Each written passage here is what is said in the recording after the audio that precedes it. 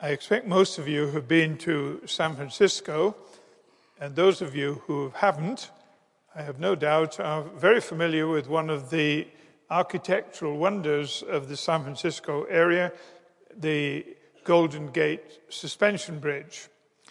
You are well aware of the fact that the Golden Gate is a narrow entrance into the harbor from the Pacific into San Francisco. And over this narrow entrance, known as the Golden Gate, this superb bridge has been built. It's a suspension bridge, which means that on one side of the Golden Gate, there's a huge tower, and on the other side of the Golden Gate, there's another huge tower, and the bridge itself is suspended between the two. Now, I want you to keep the mental picture of that particular structure in mind while I'm talking to you today, because it illustrates a theological truth that I want to try and convey to you. The scriptures teach that there are two huge cataclysmic, dramatic events in human history on which the life that we now live is suspended.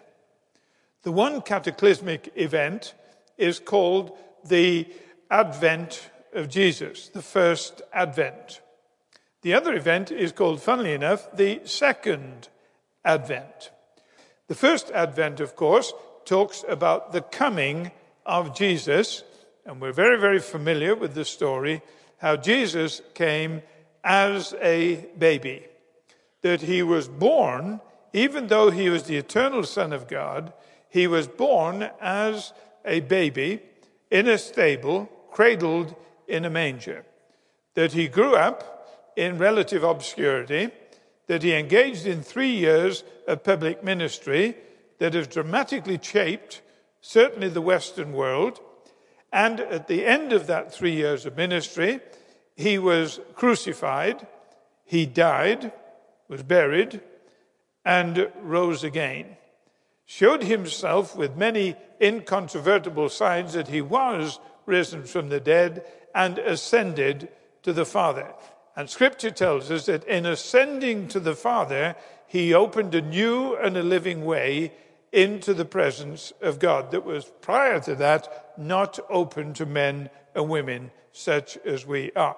That is basically what we know about the first Advent. Now, Jesus, immediately prior to his departure, in what we call the Ascension, made a very specific promise. And the very specific promise was that he would come again. And so we not only look back to the time of the first Advent that Jesus has come, but we look forward to the second Advent. Jesus will come again. And it is between these two towers of theological truth that the whole of the present age is suspended. We're on a journey between these two dramatic cataclysmic events. In other words, if we are to live our lives properly now, we live them in the light of the first Advent, and we live them in the anticipation of the second Advent. Now, I think it would be true to say that over the Advent period, we tend to know a whole lot more about the first Advent than the second Advent. Every Christmas time, of course, we celebrate the first Advent. We are well familiar with all the stories. We are deeply familiar with many of the traditions, and all kinds of accretions have developed over the fundamental story of the coming. And Christmas is a time of the year when we are strangely focused for a very short time on a very, very small event. But I would say that most people who attend church in America have got a working knowledge of the first Advent. I think it would be equally true to say that many of the people who have a working knowledge of the first Advent don't have much of a clue about the second Advent and what it means as far as the life we now live is concerned. Now, to give you a biblical base for what I've just explained to you, Let me read to you just a few words from Paul's letter to Titus. You'll find them in chapter 2 if you want to turn to them. And I'm going to read to you from verse 11. This is what it says. For the grace of God that brings salvation to all men has appeared. Now, the word appeared there is the word that is related to the idea of Advent. The grace of God that brings salvation to all men has appeared. There's your first tower. Now it says, it teaches us to say no to ungodliness and worldly passions, and to live self-controlled, upright, and godly lives in the present age. Now there is the roadway suspended between the two towers. In other words, the first tower is the first advent. The grace of God that brings salvation to all men has appeared. In the light of that, we now traverse the suspension bridge. And what are we doing there? We are learning to say no to ungodliness and worldly passions, and to live self-controlled, upright, and godly lives in this present age. That is the point of the first advent. That is why we celebrate the first advent. But then he says, we do all this, verse 13, while we wait for the blessed hope, the glorious appearing of our great God and Savior Jesus Christ, who gave himself for us to redeem us from all wickedness and to purify for himself a people that are his very own, eager to do what is good. Now there's the second tower. We look back to the first advent. We now are moving along in this present age in the light of the first advent, but it was with a keen anticipation of the second advent. And we recognize this, that in the time between the first coming and the second coming, God is calling out a people for himself. And they are characterized by a desire to do what is good. So here's the question. As you live your life now, do you recognize that you are living in the light of the first advent and all the ramifications of that as far as your present daily existence is concerned? And secondly, as you live on a daily basis, are you keenly anticipating the second advent and recognizing that between the two, God is actively at work in this present age? And this is what he's doing. He is calling out a people for himself, eager to do what is good. And then you ask yourself a question. Am I a member of that people? Am I eager to do before God that which is good in his sight? Is this my reason for being? I want to talk to you about living in the light of the coming again of the Lord Jesus. Now, Matthew 24 and 25 tell us a lot about this particular event in the words of Jesus himself. And there are many, many important and fascinating things that he said. You remember the situation that Jesus and his disciples were looking over Jerusalem. They were commenting on the magnificent temple, and to their amazement, Jesus said, "This temple will be destroyed." Immediately their reaction was, "When will this happen? And what will be the sign of your coming and the end of the age?" They jumped to conclusions here. They didn't argue with the fact the temple was going to be destroyed. They assumed, well, okay, if that's what's going to happen, that's what's going to happen. But if it does happen, that will be the end for Israel as we understand it. This Israel was a theocracy. If the religious system was broken, as the destruction of the temple would suggest, then that was the end of Israel as far as they were concerned, and Messiah would come. So they want to know what the sign of this coming will be and what the timing of the destruction of the temple will be. Jesus now proceeds to give some answers. This is what he says. He said, the first thing you need to know is this, that before the end of the age and before the coming of Messiah, there will be distressing times. What he said in effect was this, that the age between my ascension and my return will be characterized by many distressing factors. There will be all kinds of spiritual deception. There will be all kinds of wars and rumors of wars. There'll be all kinds of international conflict and intrigue and distrust. There will be all kinds of famines and earthquakes. In other words, he said that it is not going to be an easy period of time. Now, as far as his disciples were concerned, this was highly significant because Jesus had told them just prior to this that he was leaving and they were staying. In fact, in the upper room, shortly before he was crucified, Jesus gave them a wonderful opportunity. He let them listen in while he prayed to the Father for them. In fact, this is very important to you and me because in the prayer, he not only prayed for the disciples in the room, he prayed for all those who would believe as a result of the testimony of those disciples. That's you and me and people all over the world today. So if ever you want to know what Jesus is praying for you, read John chapter 17. And here's part of it. This is what he said from verse 13. Jesus said, I am coming to you, Father, now. But I say these things while I'm still in the world, so that they, that is my disciples, may have the full measure of my joy within them. I have given them your word, and the world has hated them.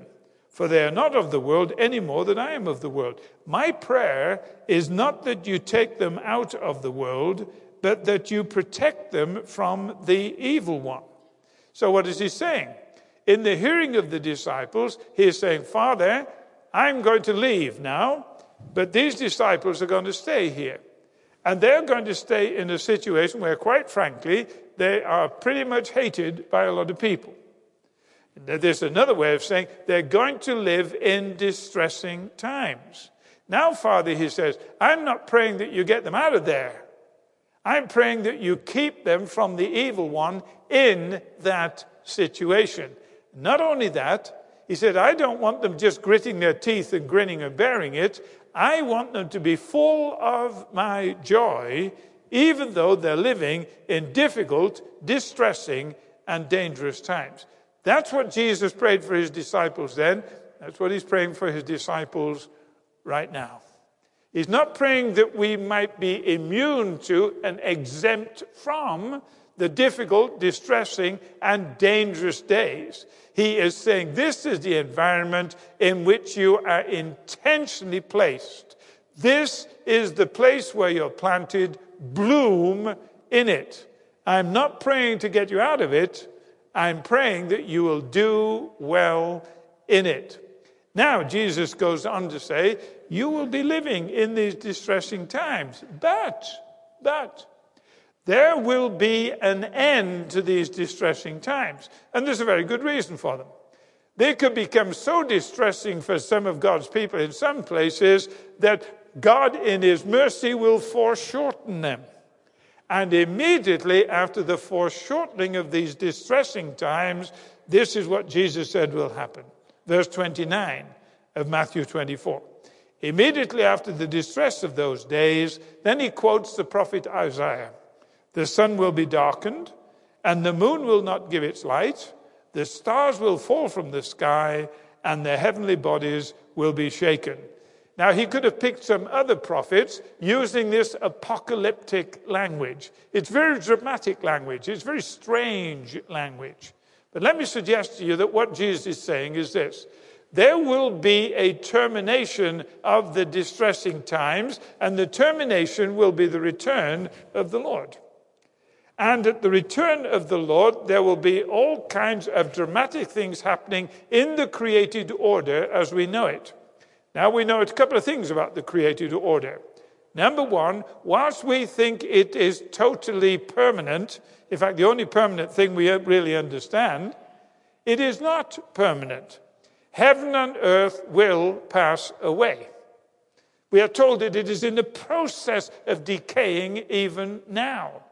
And the time will come when that which we understand will be destroyed. That's the first thing we know. The second thing we know is that at that time, God will create a new heaven and a new earth characterized by righteousness. So here's the scenario. There will be distressing times in which the disciples are to live, in which the church will be built, in which God will gather a people for himself in these distressing times. These distressing times will be terminated at the return of Jesus. At the return of Jesus, that will be the end of the age. There will be a destruction of the world order as we know it, and new heavens and new earth will be created. That's what Jesus is teaching here. Then he says, at that time, the Son of Man will appear in the sky. At what time? At the end of the distressing times, at the time when the new heaven and earth are created, at that time, there will be a sign appearing in the sky. Now, you remember that the disciples had asked specifically 2 questions. Number 1, when will the temple be destroyed? And what is the sign of your coming? Jews apparently like to ask for signs. That's what the Apostle Paul tells us. I guess it has something to do with their skepticism. They would hear something promised and they'd say, give me a sign. I'm not just going to take your word for it. Give me a sign. I know Christians who do that today. God, if you want me to do this sort of thing, give me a sign. So Jesus says, all right, you want a sign that I'll come? I'll tell you what it is. The sign that I am coming is the appearance of the ensign. And there's a pun here on the word. For a sign can be an ensign. You see, what's an ensign? An ensign is a flag or a banner. The Royal Navy has a flag. It is white with a red cross on it, and in one quadrant there is the United Jack. It is called the White Ensign. That is the name of the flag, the White Ensign. An ensign is a flag or a banner, and the sign of the coming of Jesus is this. There will be an appearance in the sky of the great banner of the triumphant, victorious King of Kings and Lord of Lords. In other words, the only sign of his coming you and I are going to get is his coming. Don't be looking around for all kinds of signs of his coming. Here's a sign of his coming. There's a sign of his coming. Oh, look, there's another sign of his coming. Jesus said, no. The sign of my coming will be, I'm here. I'm here. That's it. Totally unexpected by many, many people. Now, says the Lord Jesus, when the ensign appears in the sky, at that particular moment, 2 things will happen. All the nations of the world will see it, and they will mourn. Now, that is a quotation from Zechariah chapter 12. Zechariah says, in effect, that the day is coming when they will look on the one whom they pierced, and they will grieve. John takes this quote from Zechariah and applies it to the crucifixion. Jesus seems to take that particular statement and apply it to the fact that the crucified risen Lord will return.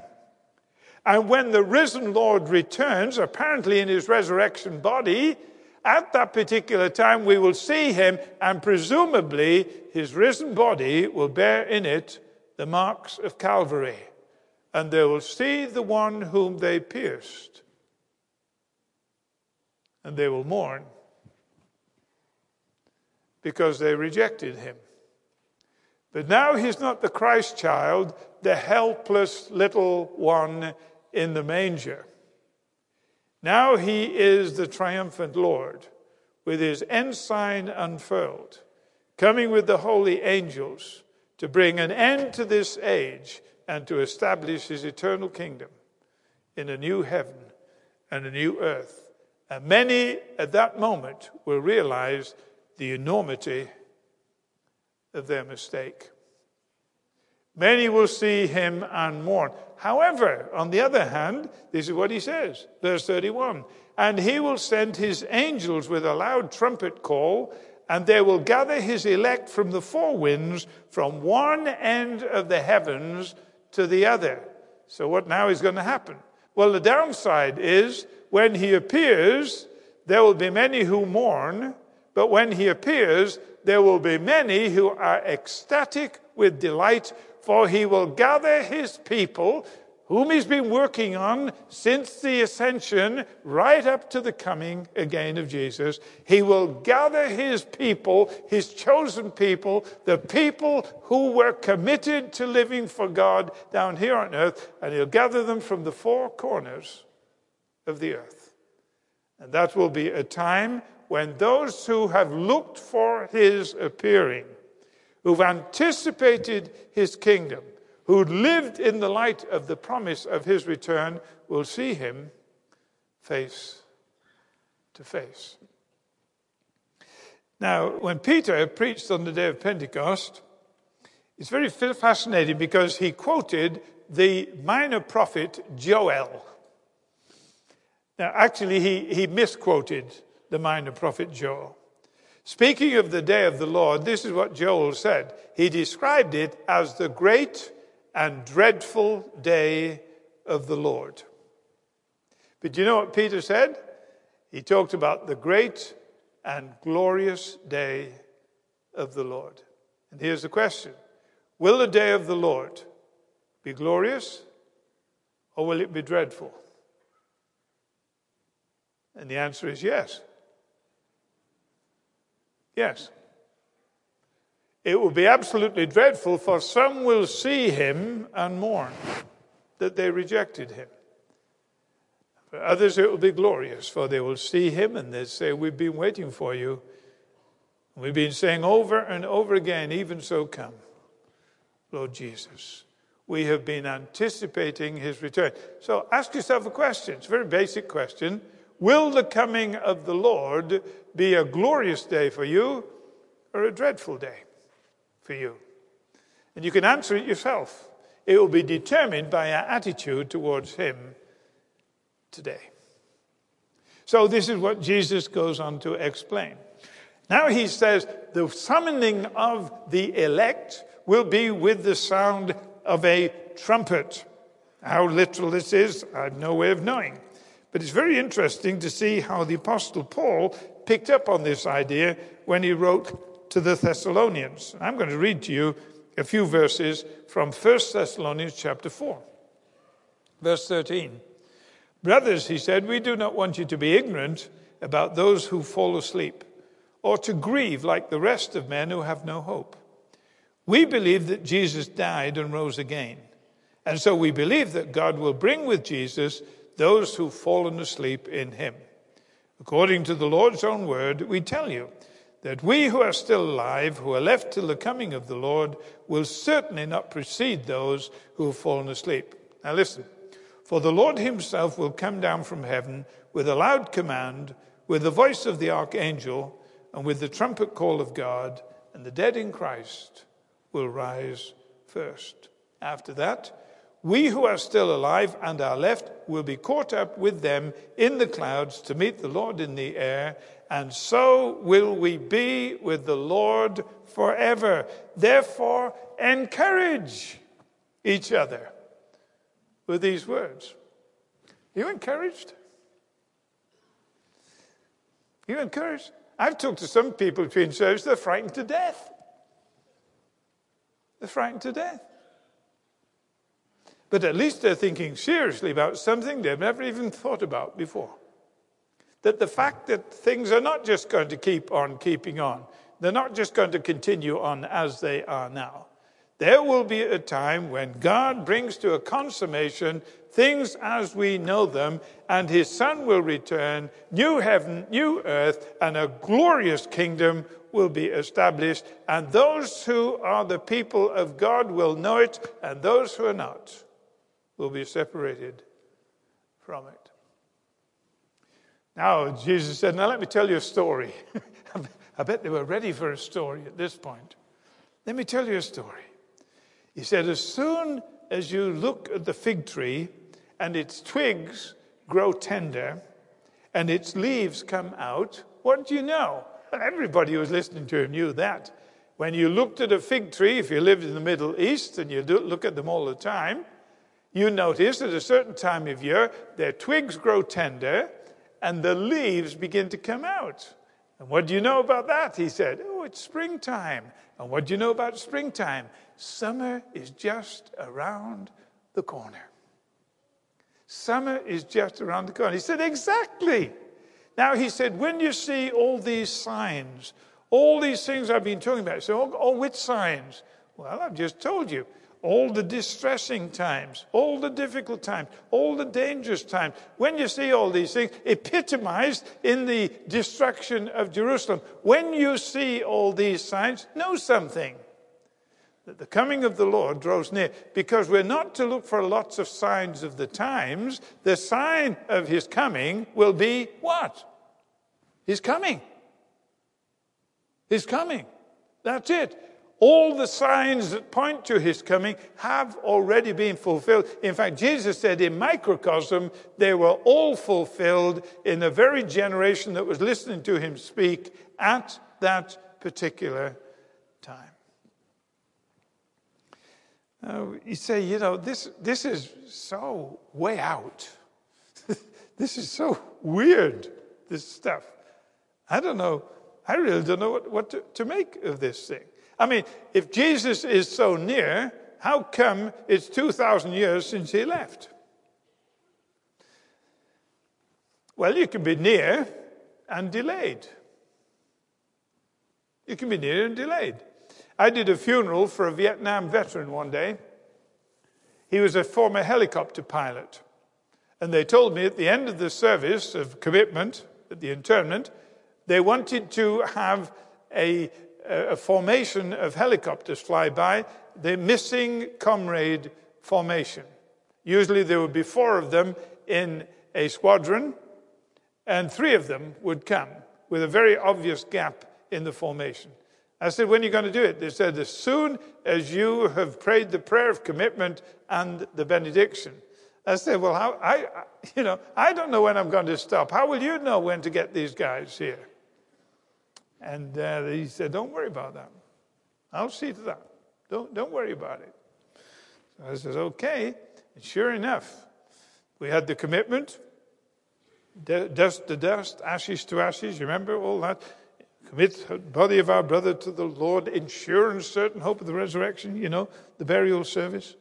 And then we had a brief prayer. Then we had the benediction.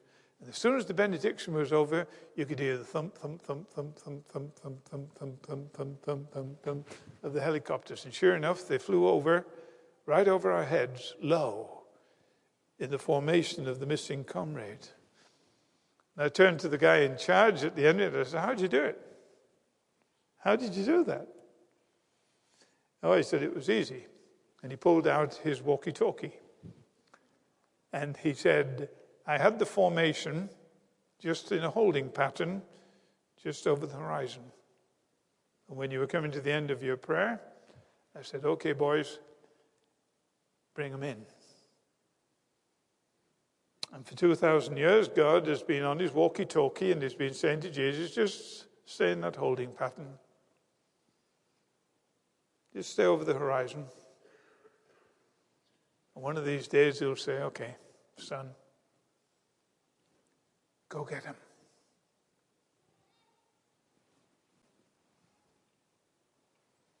You say, this is too weird. This is too strange. I want you to notice what Jesus said. I tell you the truth, this generation will certainly not pass away until all these things have happened. Heaven and earth will pass away, but my words will never pass away.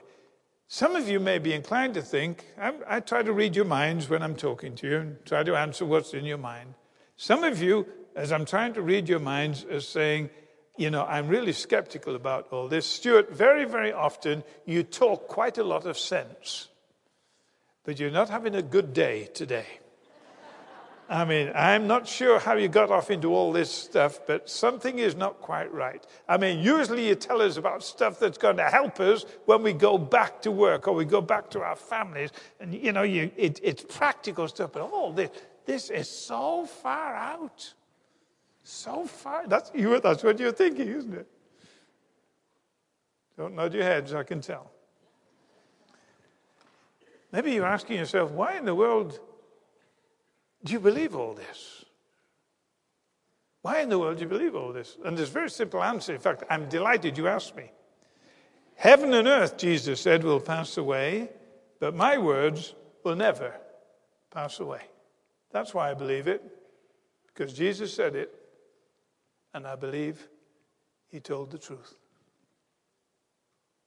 Jesus said it, and I believe he told the truth.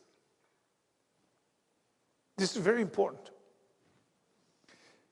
I suppose a lot of you have been to see the movie The Chronicles of Narnia, and if you haven't, you've suddenly heard about it, and suddenly some of you have heard for the first time in your lives about C.S. Lewis.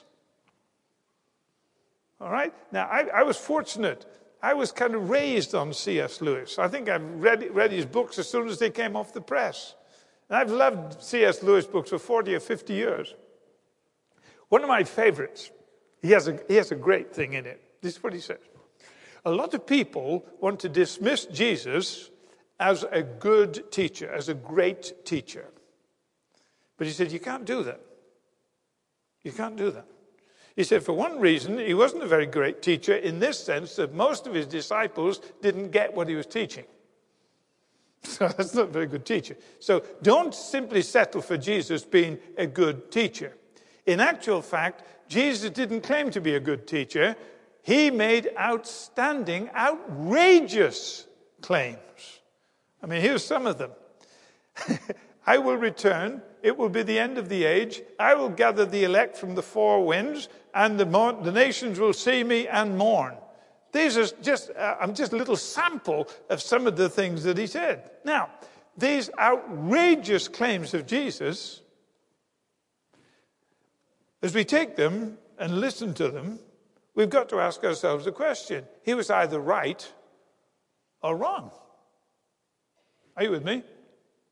I mean, these claims of Jesus, he was either right or wrong. Now, Lewis says, just for the sake of argument, let's assume he was wrong. Why would Jesus make these outlandish, outrageous claims when he was wrong? And he said there are only two possibilities. Either he was a liar. He knew it wasn't right. He was just telling people a bunch of lies. Either he was a liar or he was a lunatic. He was nuts. He said, in fact, if Jesus was telling these things and they weren't true, he was either a liar or a lunatic. And if he's a lunatic, Lewis says, we must put him in the category of the man who says, I am a poached egg. Have you ever met anybody who claims to be a poached egg? Do you take him seriously? You say, oh no, he's got a problem. If Jesus was not telling the truth in these outlandish, outrageous claims, if he was not telling the truth, he was either a liar or a lunatic. Are you prepared to say he was a liar? Are you willing to write him off as a lunatic? Well, there's another possibility, of course, and that is he wasn't wrong. He was right. And if he was right, he's not a liar, he's not a lunatic, he's the Lord. And Lewis lays it out beautifully. Don't say Jesus is a good teacher. He never claimed to be a good teacher. He claimed to be the Son of God with authority from on high, who would come again and bring all things to a glorious consummation. And in claiming to come again and bring all things to a glorious consummation, he was either wrong or right.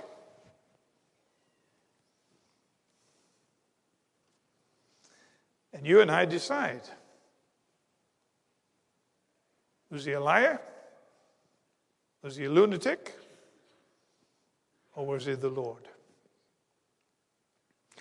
I choose to believe he was the Lord. And because I choose to believe that he is the Lord, I cannot treat what he taught with selective indifference. I cannot take the bits I like and ignore the bits I don't like. And so I take what he says and I say, Jesus, it seems to me what you're telling me is this: you will come again. And the other thing you're telling me is this: you don't know when it will be. Hence the title of my talk, and this is hardly the place to give you the title of the talk at the end, but the title of my talk is The Uncertain Certainty of the Second Coming. The uncertain certainty of the second coming. That he would come again is certain. When he will come again, even he doesn't know, and neither do you. That doesn't stop some people, incidentally, writing books telling us when he will come again. And some of them have even had the audacity to say, Jesus said that no man knows the day or the hour. We're not claiming to know the day or the hour. We're just telling you which month and year he'll come. That is outrageous. Many books have been written by these people, and how people have the audacity to write them, I don't know. But what amazes me even more, why people will part with good money to buy them and read them.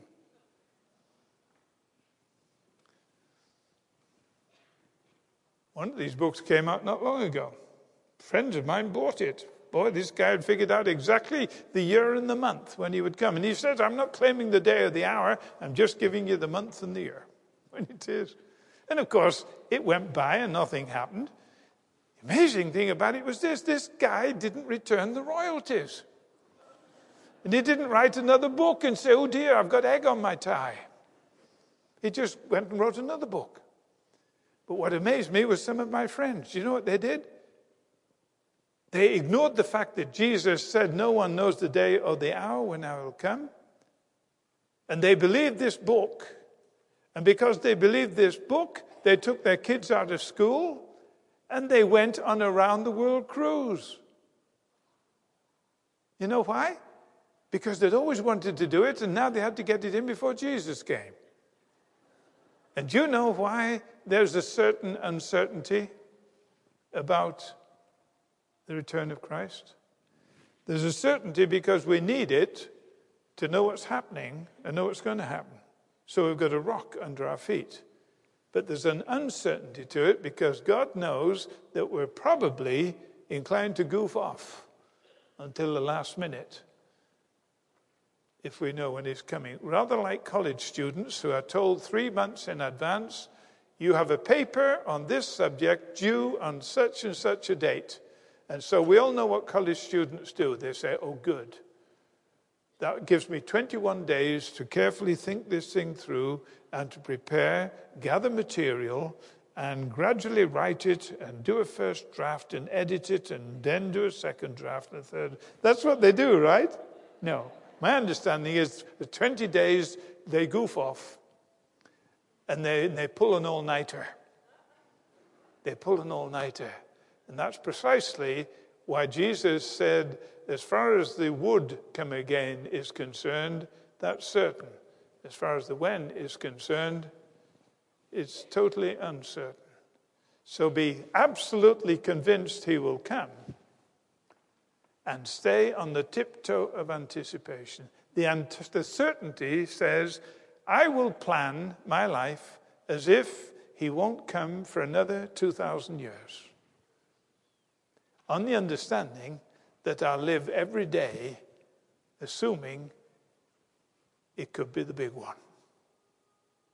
And there's the balance between the two towers. We look back and we see that he has come. We look forward, we see that he will come again. And we're suspended between the two, living in the glad enjoyment of his first coming, the keen anticipation of his second coming. Let's pray together.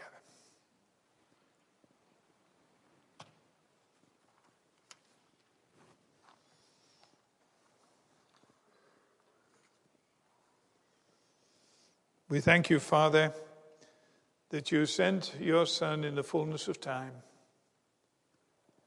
And in the fullness of time, he came into this world in order that he might set in motion the great work of redemption. We thank you that this great work of redemption will be completed when he returns and establishes his eternal kingdom and takes his people, perfected in his image, into that eternal kingdom to live forever with the Lord. We live in the interim. And some of us need to reiterate our appreciation for your first coming and the fact that it has taught us to say no to ungodliness and to worldly passions and to live sensible, righteous lives, fully understanding that you are gathering for yourself a people that are your very own, eager to do what's good. And that describes us. And we know perfectly well that you can delay as long as you want out of grace because you don't want any to perish. But by the same token, you could come at any time. And so we live in joyous anticipation, on the tiptoe of anticipation, because we don't think for a minute you're a liar, and we don't believe you're a lunatic. There's enough evidence for us to believe you're the Lord, and therefore your word is eternally true. And if some of us are being casual and some of us are being careless about these things, thank you once again for reminding us that forewarned is forearmed. And to be forewarned and to be forearmed is an incredible privilege. We accept it from yourself. And we say, Lord Jesus, I'll be your man, I'll be your woman. Just show me the way you want me to go.